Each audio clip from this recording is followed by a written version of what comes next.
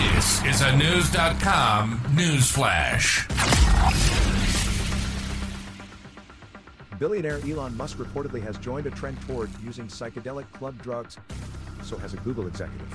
The Wall Street Journal reported Tuesday that the head of SpaceX, Tesla, and Twitter uses small doses of ketamine to treat depression.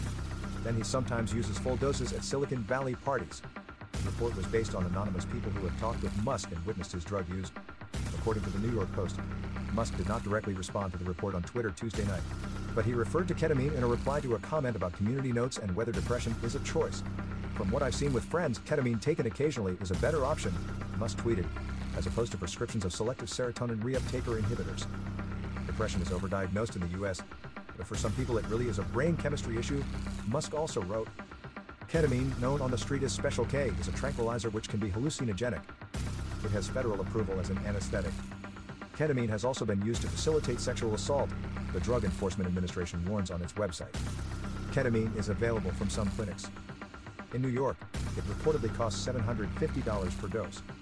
The journal also reported Tuesday that Google co-founder Sergey Brin uses psilocybin, also known as magic mushrooms. There was no comment from Brin. It can lead to more intense trip episodes and psychosis, the DEA warns. But a counselor to tech executives claims microdosing can help them be more effective. And a venture capital firm which reportedly holds exclusive parties claims psychedelics can have positive benefits. Research shows that psychedelics can provide significant mental health benefits, a spokesperson for Founders Fund said. Build better.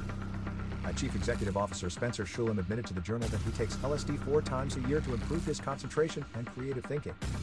The Journal has been investigating the Silicon Valley lifestyle club scene since the killing of Cash App founder Bob Lee in April. He reportedly went to such parties in San Francisco often.